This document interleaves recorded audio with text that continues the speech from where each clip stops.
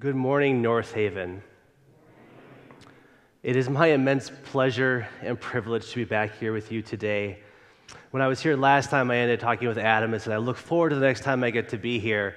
And I'm deeply grateful to be here, although I wish it was under very different circumstances. So Adam, thank you for the opportunity, and I hope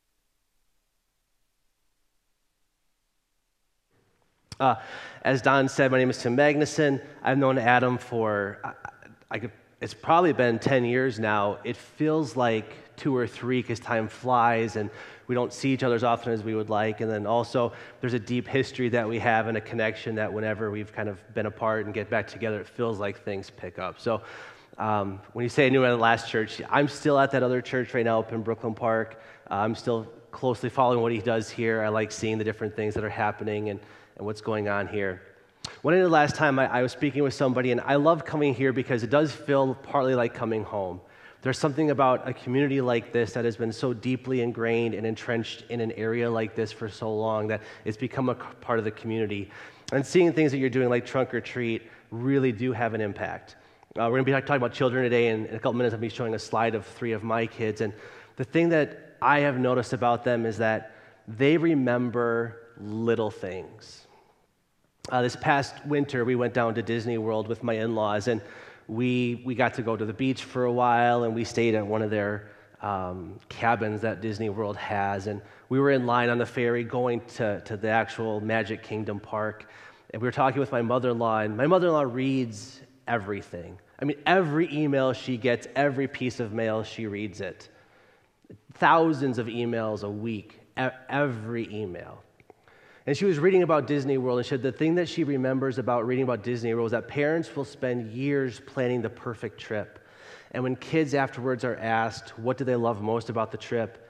It wasn't meeting Mickey. It wasn't riding Space Mountain. It was the pool at the hotel. That's what Trunk or Treat is. Trunk or Treat is Disney World, but the kids will remember the little details that you add into it. The kids will remember little tidbits that on your trunk you had an extra decal, or you put a sticker, or you had a tattoo on your palm that went with your costume. And I say that not to guilt anybody, but rather because the little things add up and children catch on to it. So I'd like to encourage you, as somebody who does have 3 young kids, it does matter. I didn't think it did because I'm a cynic, but my children have proved me wrong time and time again. So as we start today, we are going to be talking about episode 3 of The Chosen, and as Don said, and as the other guy who's up here speaking, is that there is a significant amount of freedom and license that is taken with this series. But what it also does is it also gives us a potential window into what was happening, into the attitude and perspective that Jesus and his followers and the people around him might have had. And so in that regard, I look at it kind of similar to any translation or commentary or any other form of preaching that you might hear is, I honestly don't know if everything that I'm going to say to you today is going to be absolutely true. I certainly hope it is. But this is one medium, one perspective on what it could have been. And the goal is not to get the goal is to get the absolute best picture of who Jesus is. But the goal is to do that by getting lots and lots of different perspectives and comparing them to each other and seeing what happens. So as we go through this, I want to keep in mind that, once again, these are always open to interpretation and expectation, but I want to take the principle of what we're going to see in the video clip in a couple of minutes here and run with it and show how this can fit into a larger paradigm. So before we start, I actually want to show a slide of my kids, because I think this will help to explain where we're going at today. So yes, I hear laughter. Yes, my kids are funny. My kids are interesting. As you can see, so starting from the left to right, they go from youngest to oldest. On the left is going to be Jonas. He's going to be 8 in less than a month. He continually asks our Amazon smart device how many days until his birthday, and he gets it down, tries to get it down to the minute or second before the clock strikes midnight on his birthday. He is all about turning 8. Can't wait for it.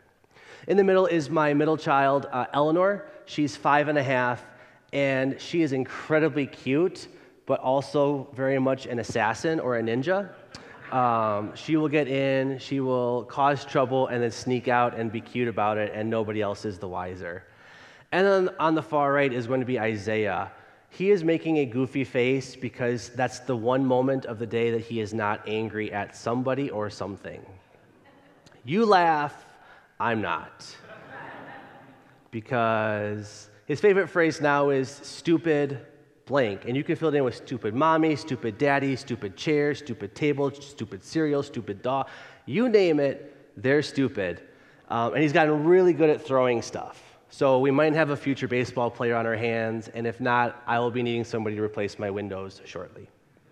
But these are my children. These are the ones that God has given me, gifted to me, and this is what I am entrusted with. And so by keeping these three children in mind for myself, this helps me understand the episode that has portrayed to us and how Jesus can be talking to these different people. So we're going to watch the video next. And after that, we're going to actually dive into the message and how I think it applies to where we are today. You want things to be fair. When someone wrongs you, you want to right it. And you know who else loves justice? But what does the Lord say in the law of Moses about justice and vengeance? Vengeance is mine. Yes, very good. Very good. Boys, pay attention. She doesn't even go to Torah class, huh? The Lord loves justice. But maybe it is not ours to handle. And God says he will have compassion on his people when... what? Let's see if someone who studies this at school is learning, huh? When their strength is gone? Yes, very good. So, maybe we let God provide the justice.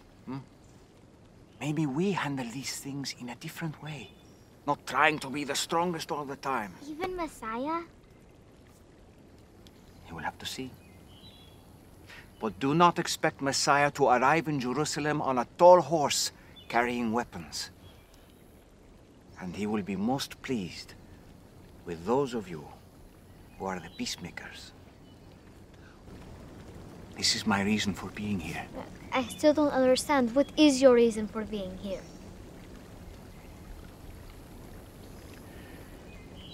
I'm telling you this because even though you are children and the elders in your life have lived longer, many times adults need the faith of children.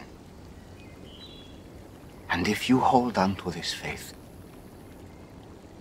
really tightly, someday soon, you will understand all of what I am saying to you. But you ask an important question, Abigail. What is my reason for being here? And the answer is for all of you.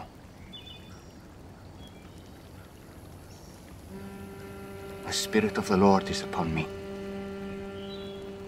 He has anointed me to proclaim good news to the poor. He has sent me to proclaim liberty to the captives and recovering of sight to the blind. To set at liberty those who are oppressed. And to proclaim the year of the Lord's favor. Isaiah. Isaiah, I have loved spending this time with you. You are all so very special. And I hope that my next students ask the same questions you do, and that they listen to my answers. But I suspect they do not have the understanding you do. I love that clip. Specifically the passage from Isaiah, but that is, to me, that is just an immensely powerful scene. And I want to go back. There's actually going to be two of those quotes that we jump off of today. The first one, I'm going to go back. I'm going to read this to you, and I want you to listen to what Jesus says. To the children, he says, I am telling you this because even though you are children, and the elders in your life have lived longer, many times adults need the faith of children. And if you hold on to this faith really tightly, someday soon you will understand all of what I am saying to you.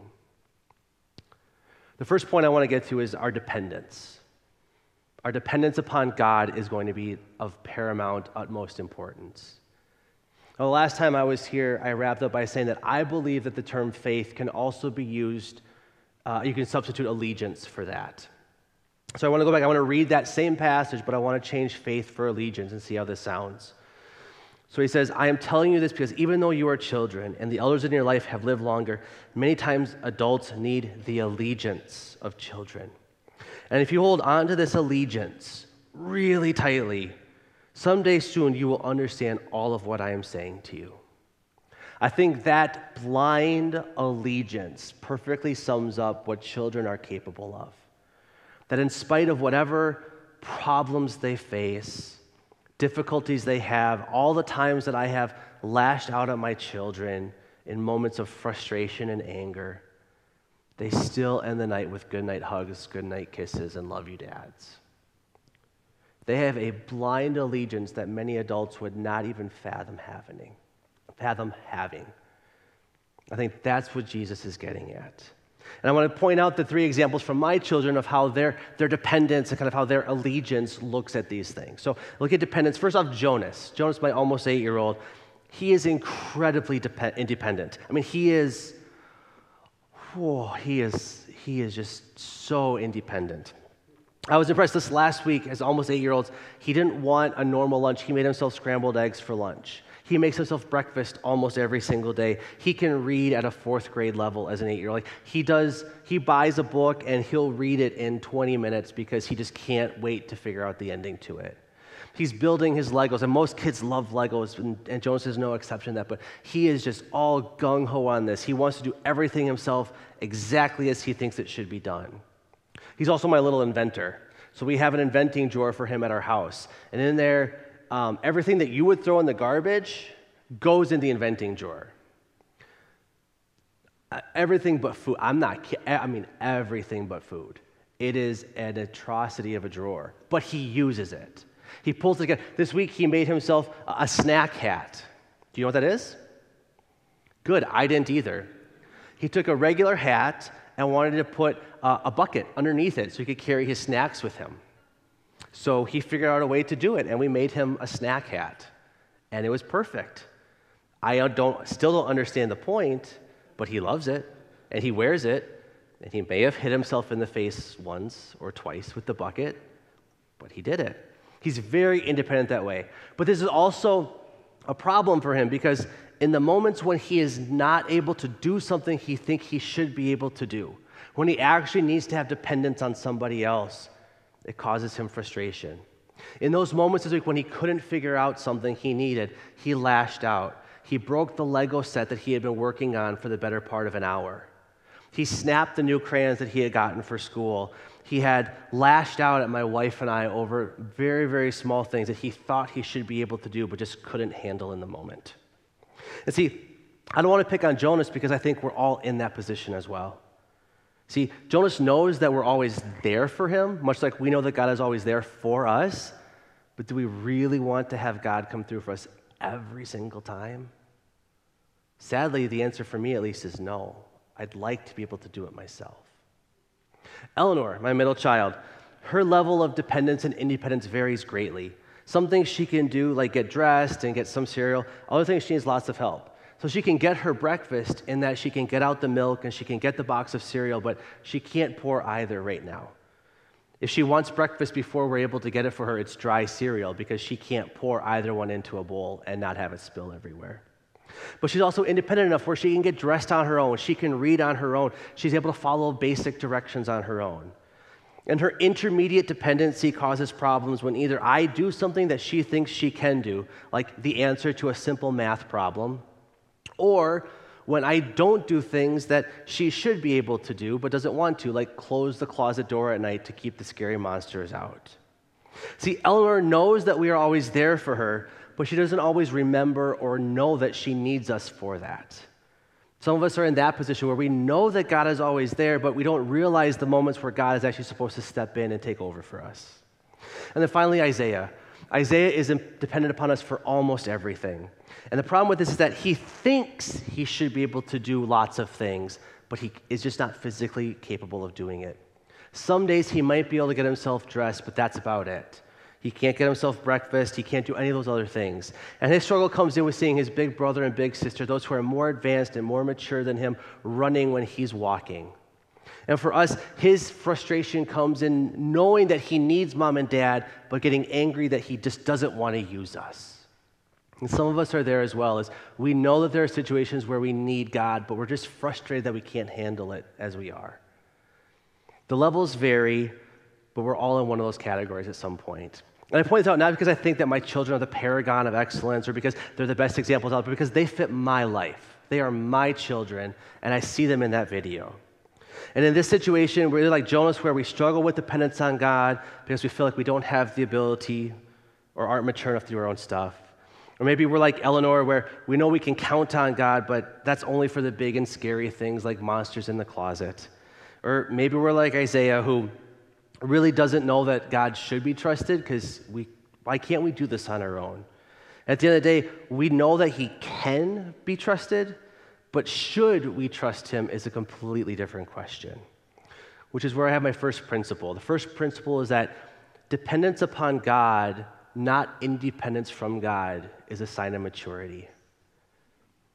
All the great heroes of faith have done this. I'm going to show you two places where this is echoed in Scripture. As a quick tangent, the first passage we have is going to be from Joshua chapter 1. I was in the men's room today, and there's actually a plaque in there from Joshua 1 chapter 9. And I love that. That is a great passage. A little tidbit about me is there was a time when I was in college where I did different cleaning jobs at different people's houses. And the most common religious or kind of spiritual artifact, plaque, display, whatever, I saw people's houses was the poem Footprints, right? Whenever, there was only one set of footprints, I carried you. The second most common was Joshua 1:9, right?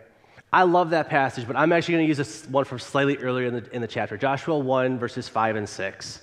This is God talking to Joshua, and he says to Joshua, "Now no one will be able to stand against you all the days of your life. As I was with Moses, so I will be with you. I will never leave you or forsake you. Be strong and courageous, because you will lead these people to inherit the land I swore to their ancestors to give to them." And the reason I love this one slightly more than Joshua 1:9 is because God says, "As I was with Moses." Moses, the guy who saw the burning bush and led the people out of Egypt and passed through the Red Sea and received the 10 Commandments. This is Mount Rushmore of faith right here. And God says, "As I was with him, I will be with you." And that is the same God that is asking for us to have our dependence upon him. As I was with Moses, so I will be with you. This is what God is asking us to step into. He's telling us to Joshua. The second passage is going to be from Isaiah 43. And this is a different passage. It's being written after Israel has gone into exile for their rebellion against God. And God comes back, he speaks through a prophet Isaiah, and he says to the people who have come back, this is going to be up on the screen next, if we can get there, please. Cool. But now this is what God says, what Yahweh says. This is what God, the God who created you, Jacob, and he who formed you, Israel. "Do not fear, for I have redeemed you. I have summoned you by name, and you are mine. When you pass through the waters, I will be with you. When you pass through the rivers, they will not sweep over you. When you walk through the fire, you will not be burned, and the flame will not set you ablaze. For I am the Lord your God, the Holy One of Israel, your Savior." The three places he specifically calls out: when you pass through the waters, a reference back to the Red Sea. When you pass through the rivers, a reference back to the Jordan when they cross into the land for the first time. And then finally, when you pass through the fires, you will not be burned, a reference to Daniel's 3 friends. In each of those moments, God is with us. He's asking for our dependence on him to trust us through the moments that seem insurmountable. God is the God who has been, who is, and who forever will be, and he's asking for us to walk with him in dependence at each moment. Now, going on to the next aspect, we're going to be talking next about questions. And so, as one of the slides was said, and as I said on the stage earlier this morning, the passage, or the quote that comes from the video is this. Jesus says to the children, "I hope that my next students will ask the same questions you do, and that they will listen, and that they listen to my answers." See, the children in this episode are full of questions. So I watched the episode. If you do too, you'll notice that they ask lots of questions. On the next slide, I actually have all of the different questions written down. We're going to go through them because I think they're really, really telling. So the first one is, so they go through, what are you doing here? What is that? Where are you from? What else will you build? Are you dangerous? How much longer are you going to stay here? Do you have a home? Do you have friends? What's your favorite food? Why don't you have a home? Are you a carpenter? What's that wood for? How do you make money? Why don't you live in a house? You're a teacher, no? Even Messiah? What other job? Where were you yesterday? Is she, Mary, your friend? Did you build something for her, for Mary? Do they know you? What if they don't like you? What is your reason for being here? And I want to point out, do you notice the nature of every single one of these questions? They're all directed outwards to who Jesus is and what he's doing. Their questions are designed to get to know Jesus more, not serve their own interests. There's not a single question in the whole episode that the children ask that is directed to them or for them. And this is the posture that I think we need to take to God when we come and approach him. Our questions and inquiries to him will point us to what we need to learn about him, that will deepen our understanding for him and develop our relationship with him. Which brings me to my second principle, is that the nature of our questions will reveal the desire of our relationships. Have you ever had a friend who's always kind of hit you up and whenever you're talking like, so, get that bonus yet? Because I just found this really great deal on this thing. You should help me with it. Those are weird. There's a feeling of I'm being used for something. What can this other person get out of it? But every question the child asks is directed to get to know Jesus more and more. It has nothing to do with what they will get out of it. And I bring this up because throughout Scripture, we have lots and lots of points where we're actually pointing to people throughout faith, the people of faith, when they actually have questions for God, and their questions lead them into deeper relationship. Oftentimes, on the surface, these questions look very difficult, maybe actually very inward focused. Some examples of that are Abraham, when he's asking God about how God promised that he'll have children, or about the relationship with Lot when he's in Sodom and Gomorrah. David, if you read any of the Psalms of David, chances are one of them is going to have some sort of question where David is in trouble and wants God's help. Jeremiah went to God repeatedly because he was facing hostility while he was ministering to the people before their exile. Ezekiel constantly went to God asking, why are you having me do this? Please don't have me do this, while he was ministering in exile. The most notable being when God told him he was going to cook his food over human excrement. It's a bad place to be. I understand his question deeply. Finally, Paul asked God to remove his thorn in the flesh numerous times.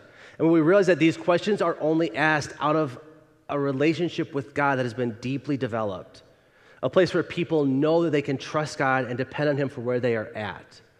The questions that they ask, the relationships that they have with God, push them deeper into a relationship with God. These questions may be self-serving on the surface, but they're designed entirely for our understanding that questions that look like that are developed out of a deep communication and relationship with God. The principle from the children is the questions we ask of God are to get to know him better.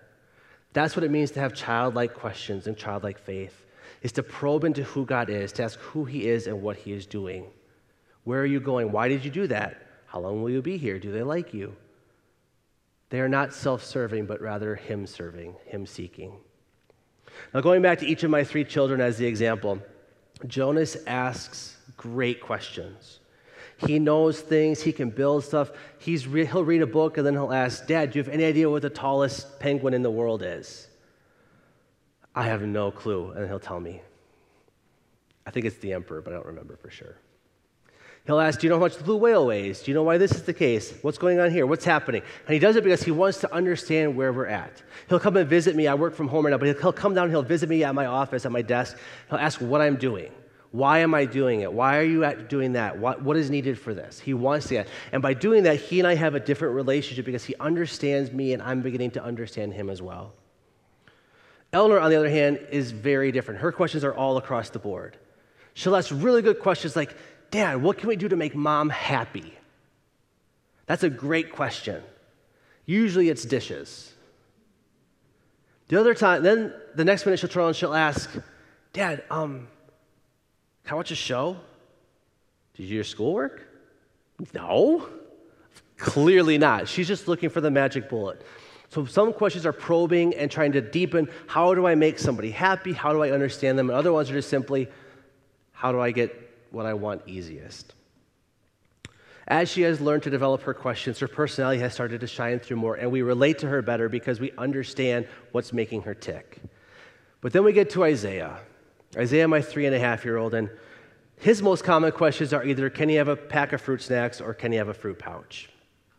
And usually the answer is going to be no. He gets them for a snack occasionally here or there. But what he wants is he wants to get the here and the now. He's only concerned with satisfying his current needs. Rather than understanding that fruit snacks come after breakfast, he thinks that's a vital part of it. See, he doesn't realize that fruit snacks are that treat, that reward after something, right? That a good breakfast is made up of Fruity Pebbles and not fruit snacks, right? Good, you laughed at that. I was worried.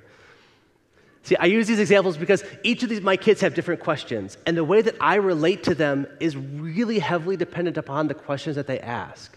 I can go different places in my conversation and relationship with Jonas as my 8-year-old because he gets what's going on. I can't do that with my 3.5-year-old. Now, if Jonas came to me tomorrow at 7:30 in the morning without having any breakfast and said, Dad, can I have fruit snacks? No. But if he did that repeatedly day after day after day after day, I would be incredibly frustrated and feel like I failed in some way. The flip side of that is if my 3.5-year-old came to me and said, Dad, no fruit snacks till broccoli and breakfast and protein and exercise, then fruit snacks, I'd probably pass out. Because each of my children has a different place in their maturity level, and that's what's expected of them. And I bring that up because I think ultimately God understands that for each of us. That our dependency upon him, coupled with our relationship and our probing, our questioning of who he is and how we relate to him, will lead us into a deeper, better walk with who he is. See, as a perfect father, he understands where we're at and what we're trying to get to. And he understands each of those moments. Which brings me to my third principle here is that Christian maturity is going to be a dual act of deepening our dependence and directing our heart outward towards God. I'm going to go to a passage from Paul next, but there is a tension that exists in each of us on how we would navigate that. So we're going to go in 1 Corinthians here, and Paul says in 1 Corinthians 9, do you not know that in a race all the runners run, but only one gets the prize? So run in a way to get the prize. Everyone who competes in the games goes into strict training. They do it to get a crown that will not last, but we do it to get a crown that will last forever. Therefore, I do not run like somebody who runs aimlessly. I do not fight like a boxer beating the air. No, I strike a blow to my body and make it my slave so that after I have preached to others, I myself will not be disqualified for the prize. See, Paul is saying here that life is a constant battle of finding the proper path in our faith. He realized that he's never going to achieve perfection, but he is constantly in a training regimen to get there. I realize that as we conclude, this is not the kind of rah, get out, take the world by storm ending that maybe we want. And sadly, I think that I'm just not capable of that for you. Because when I look at it, I think that this life is incredibly hard. Hardest most for Christians, because of all things, we have a legitimate enemy that is out there. But I also know that there is an immense sense of hope and faith that goes with this. So I want to end actually on a bit of a high note, but I think it's a high note, but I'm also quirky, and it might not be for everybody. But we're going to end in chapter 11. And before we get there, I want to bring up just this little tidbit. So yeah, I love trivia, facts, details. And there's this thing, this literary device that was used back in ancient times, and it's kind of become a common thing now, but it's called the epithet. Epithet is basically just a replacement of a name for somebody. So I'm going to give you a couple famous epithets throughout time, and I want to see if anybody can understand or guess who this is going to be. The first epithet is the Great Bambino. Babe Ruth. Yes, great. 007. James Bond, good. The Great One. Muhammad Ali, yep. Then we've got the Boss. All right. Oh, I heard lots of people don't know who Bruce Springsteen is. Okay, we're in church. I get it. The King, Elvis. This one's a little bit of throwback from history. The Bard, Shakespeare. Yep. And then finally, this was a gimme, but my son loved it. Honest Abe. Lincoln. See, the epithet is a way that somebody is known throughout time. It replaces who they are with maybe a slightly more colorful or a better description of who they are as a person. So as we go to Hebrews 11, it's a long passage, but I want to read it because it gives the context. So Hebrews 11, starting in verse 32, and I'm reading out of the Message because I like the way he ties everything together.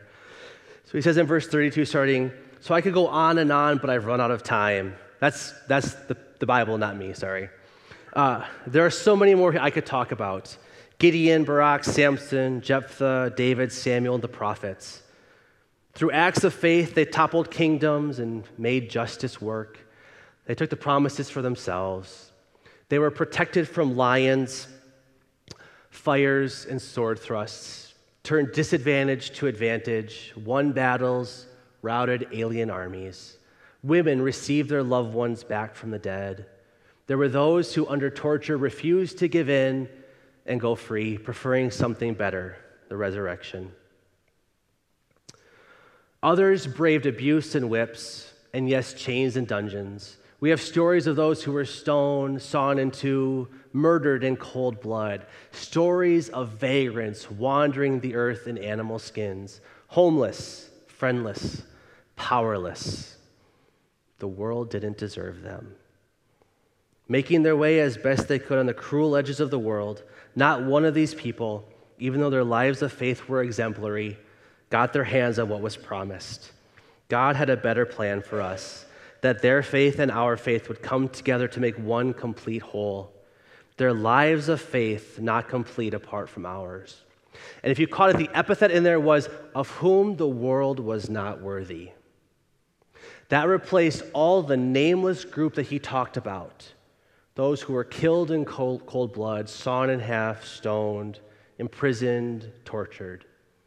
Every one of them, he says, of whom the world was not worthy. That's how I want to end today. This is what living a full life dependent upon God, fully probing into who God is and fully allegiant to King Jesus looks like. So as we leave here, I want us all to go forth and be ready to live that type of life, to be committed to living the type of life that is worthy of King Jesus, people allegiant to him in all things, dependent upon him in all things, probing, deepening our relationship with him in all things, so that when our time comes, it'll be said of each and every one of us, the world didn't deserve him. The world didn't deserve her. That's what being allegiant, dependent, relational with King Jesus looks like, is living a life that the world doesn't deserve us. I want to give you blessings and peace and thanks for being here. We're going to pray and then we're going to be done. Lord Jesus, thank you for this opportunity. I thank you for the ability to be here and to share with these great people, this great community that you have established here at North Haven. I pray for Pastor Adam that you would give him health and healing, that he would recover and return back to these people quickly. I thank you once again for this opportunity. I pray that what I have done and said would bring honor and glory to you, that we would be people who look at you as people that we need and are dependent upon you, that our relationship is only driven as far as we are willing to take it with you, and that ultimately that we would be people who are allegiant to King Jesus and the message and vision that he has for us as followers. Lord, I thank you for everybody here. I pray that you would bless them, be with them, protect them, keep them safe, and that your face and your countenance and your blessings would shine on them through this week. Please bring them back next week, ready for another week of discipline, of teaching, of discipleship, and of becoming people that are of whom the world is not worthy. So Lord, thank you for this chance. Please be with us all as we go. Amen. God bless, thank you, and have a nice week.